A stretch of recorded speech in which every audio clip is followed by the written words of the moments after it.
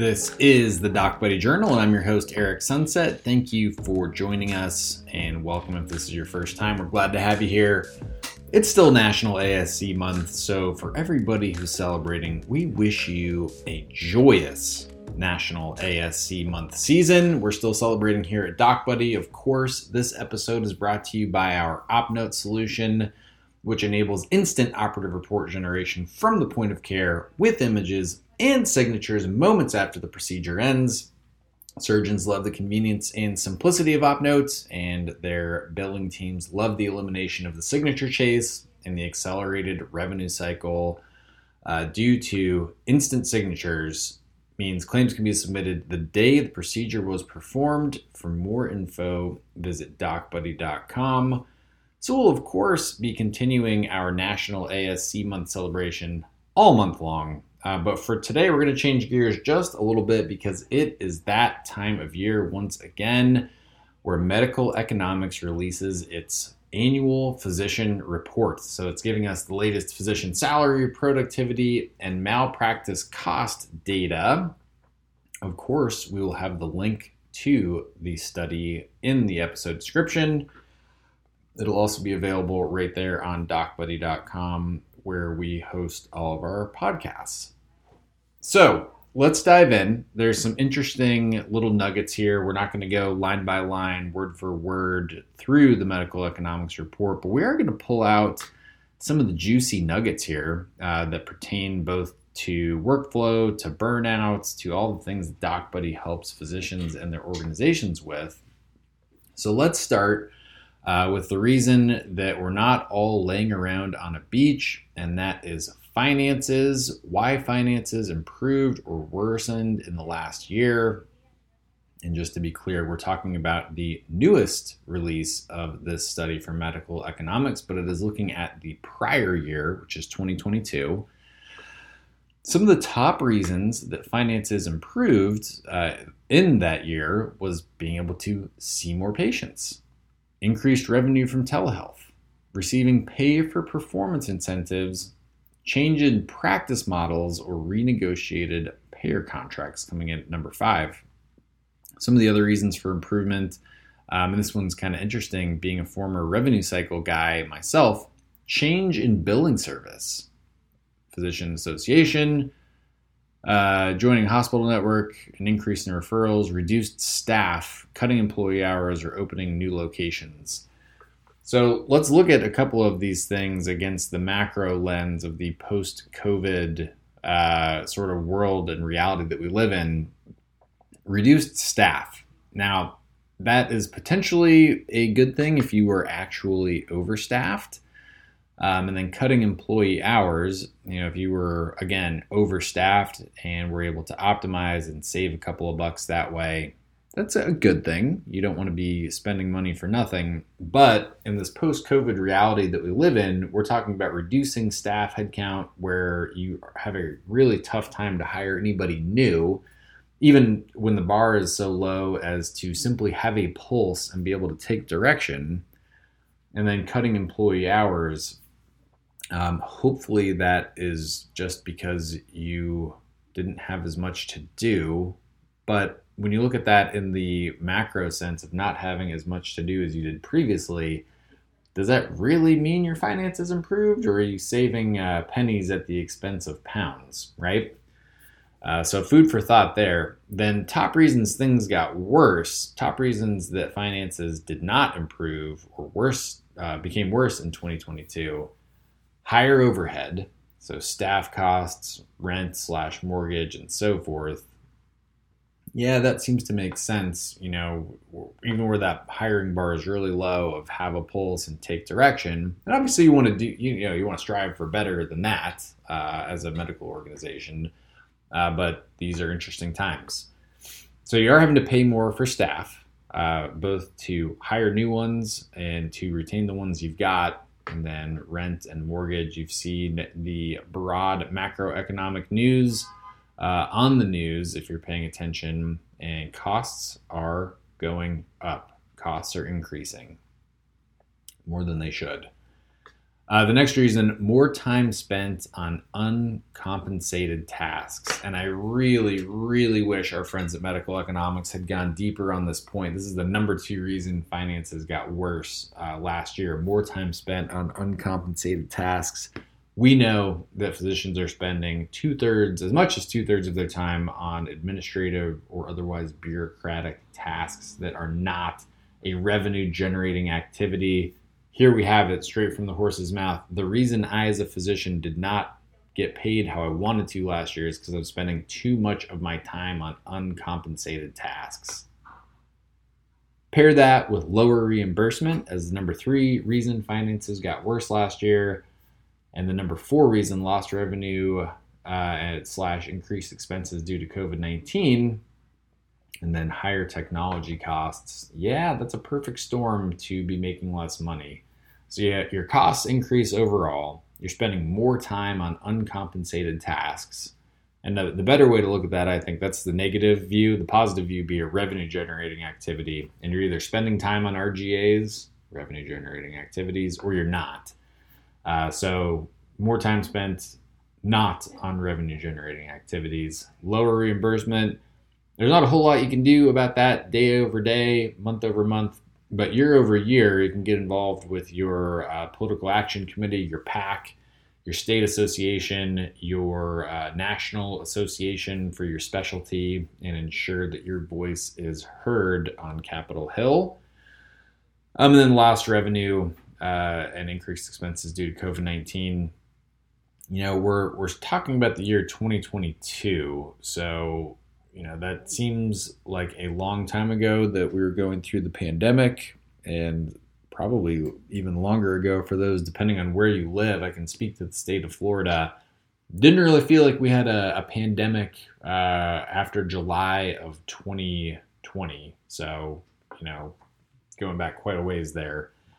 But that is a reason respondents said that finances got worse, was that lost revenue, increased expenses due to COVID, and then higher technology costs. And inflation is a way to keep the economy growing. That's why we have a Federal Reserve and people that determine these types of markers. So a little bit of inflation is good because it keeps everybody hungry and wanting to do better. But we're dealing with inflation beyond what's good for the growth of an economy, as I think we're all experiencing at the gas pump, at the grocery store, what have you. But that trickles down to higher technology costs. So even vendors feeling the crunch and needing to raise the price of their software.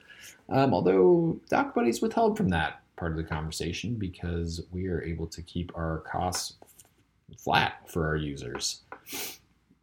So a couple other reasons things got worse financially as reported by the respondents to the Medical Economics survey.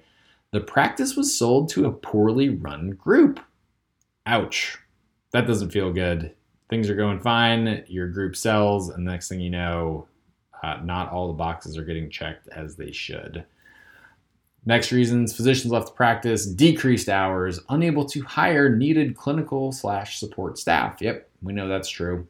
We've seen that even pre-COVID, but especially post-COVID. That has been really tough on medical organizations. New contracts, decreased pay, issues with EHR software and systems, loss of payer contracts, credentialing delays, and corporate mismanagement. So the credentialing delay piece of this, as your former revenue cycle guy, both medical and dental, if you believe that, it's really easy to talk about the part of the revenue cycle that happens when a patient walks through the door, you render service, and then they leave. But none of that is going to matter if you are not credentialed with the payer with which that patient is enrolled. You must be credentialed. The other side of that, obviously, is facility privileging. A little bit different animal, but same, but different. But that credentialing piece, that is the lowest bar to clear to receive insurance reimbursement as part of your revenue cycle. So that's a quick look there. We might have waxed a little poetic on these, but just to recap, the top reasons finances improved: we're seeing more patients, telehealth visits, pay for performance incentives, a change in practice model, and renegotiated payer contracts. Top reasons things got worse: higher overhead, more time on uncomped tasks, or non-revenue generating activities. Thank you very much. Lower reimbursement, lost revenue due to COVID, and higher technology costs. So changing gears just a little bit to the top 10 issues facing physicians. Here we go. Let's just go down in order. The burden of paperwork and quality metrics. I would imagine paperwork also pertains to EHR checkboxes, right? Like that is paperwork in a way, especially when you pair it with quality metrics. Third-party interference is the number 2 of 10 issues facing physicians. Third-party interference being something like a prior authorization. Inadequate reimbursement is next. Burnout or work-life balance follows. Lack of staffing, and that has become a more important issue year over year. EHRs at number 6 is slightly less important this year than last. Non-physician providers gaining practice and prescribing independence is the number 7 issue facing physicians. We're going to come back to that because I have thoughts, obviously. But lack of trust in healthcare institutions and lack of trust in healthcare medical knowledge comes at number 8. Recruiting young physicians is down, and then malpractice and tort reform is down at number 10. So a couple of call outs here. The burden of paperwork and quality metrics coming in at number 1. That is what it is. Look, you're living in a world where CMS gets to dictate how medicine is practiced, essentially across the board. They need quality metrics, and guess what? That means you're going to be giving them quality metrics. Burnout, work-life balance, I think is closely tied in here. From what we hear from physicians prior to their use of DocBuddy and what you see in the data, what you see in the news, that physicians are burned out because they're spending so much of their time in their softwares, completing charts, making sure all the boxes are checked, all the pick lists are properly assigned for those quality metrics, or even at a more, a lower bar to clear, being sure that their charts are complete so that they can submit the claim to billing for insurance. Number 6, again, EHRs, very closely tied together here. The number 1 issue, 4, 6, and I guess it's just 1, 4, and 6, but really these are all one and the same. So burden of paperwork, work-life balance / burnout, and then EHRs. So 3 of the top 10 are essentially the same thing being called by different names. And as we know, a rose by any other name would still smell as sweet. But when you look at some of these other items on the list, the lack of staffing is huge. This speaks to me in a way that is a little less optimizing your HR and a little more optimizing your workflows. Because if you know the hiring landscape is really tough and that you're going to have a really hard time hiring anybody for any type of a role, you need to be doing the absolute most that you can with as little as you have. So that is to say, or better put, you need to be looking to technology to automate workflows. You need to be looking to technology to take the burden of manual labor off of your staff, or you're going to remain, and this is in air quotes, which you can't see, short-staffed for the duration, for as long as you're in practice. If you're doing things the manual way, that's the hard way. That's the old way. You need to be looking to technology to automate workflows, to be able to take that burden away from a human FTE and just let a software handle it for you. We've talked about that at great length as part of our burnout discussions, as part of our unable to hire discussions. I invite you to check out our catalog of podcasts for a little bit more information there, since we're going to end up beating a dead horse if we go down that path. But then when you look at recruiting young physicians as a top issue facing physicians, paired with non-physician providers gaining practice / prescribing independence, guess what? There is a cataclysm coming where we are not going to have enough physicians in the U.S. in the next handful of years to service all of the patients that need care. We're already seeing the crunch. You've already heard me say that I'm still waiting 7 or 8 months just for an annual well check, just for an annual physical. That's how long it's going to take me to do it. And I live in Miami, where we got a ton of people and a ton of physicians. What happens to you in middle America when there are way fewer people, way fewer physicians? What is that going to do for your wait time? It's going to be bad. So is it really an issue for physicians that non-physician providers are gaining practice and e-prescribing independence? Well, it may feel that way. It may feel that way as a threat to their individual finances. But guess what? There is no choice. There is no choice because of this cataclysm of burnout, because of the shortage of physicians that's coming down the pike. It is on the horizon and it is going to happen. One of the ways you circumvent that is by granting e-prescribe or prescribing privileges to non-physician providers, and then recruiting young physicians as the other top 10 issue. That's the only other thing you can do. We need to get more people into the machine, more people into the system. And by that, I mean more people interested in practicing medicine as a way to get this pipeline full so that we're not in this situation where we're having a shortage of physicians. But the other side of that is we need to keep everybody who's currently practicing for as long as possible. How do you do that? You need to remove their feelings of burnout. Well, how do you do that? You need to get rid of some of the pain they feel through their EHR. Well, how do you do that? Glad you asked.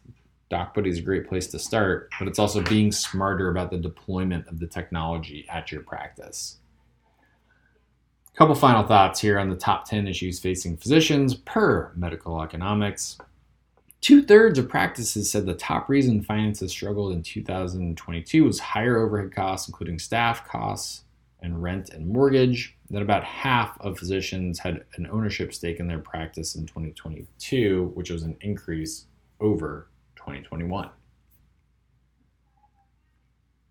So one final, not quite a final nugget. We got two more thoughts here from this medical economics study, which we love and appreciate. And of course, we'll have the link to the survey for you in the show notes. This is off of their productivity page. And this is a medical lifestyle question. If you could go back in time and choose your career again, what would you do? So this comes back to our cataclysm, and it's so casual, right? Oh, we got a cataclysm coming, but it's happening in slow motion. You can already see it. You need the broader macro system to do something here to keep providers practicing and to get more people into the profession at the same time. So they split out their response by men and women. So if you could go back in time and choose your career again, would you choose the same specialty? And 57% of men said yes. 56% of women said yes. Would you choose a different specialty? And call it 20% on both sides. So 20% of men and about 20% of women would pick a different specialty. And then again, let's use our 20% here to keep this nice and neat. 20% of men would pick a different career altogether, and so would 20% of women would pick a different career altogether. So 1 out of 5 physicians that responded to this survey would pick a different career than being a doctor. And can you blame them? They're some of the most burned out folks in the United States economy is being a physician, and only 1 out of 5 would pick a different career. And then the balance here that would prefer not to answer, about 5% or so for both men and for women. So pretty tight alignment between male and female physicians in this particular response. One thing that's interesting is that this Q&A doesn't address retiring early. So you're assumedly speaking only to those that are still practicing and not anybody that has recently retired. It would be fantastic to get a little glimpse into, I plan to retire in the next X amount of years, and see how that impacts the findings here.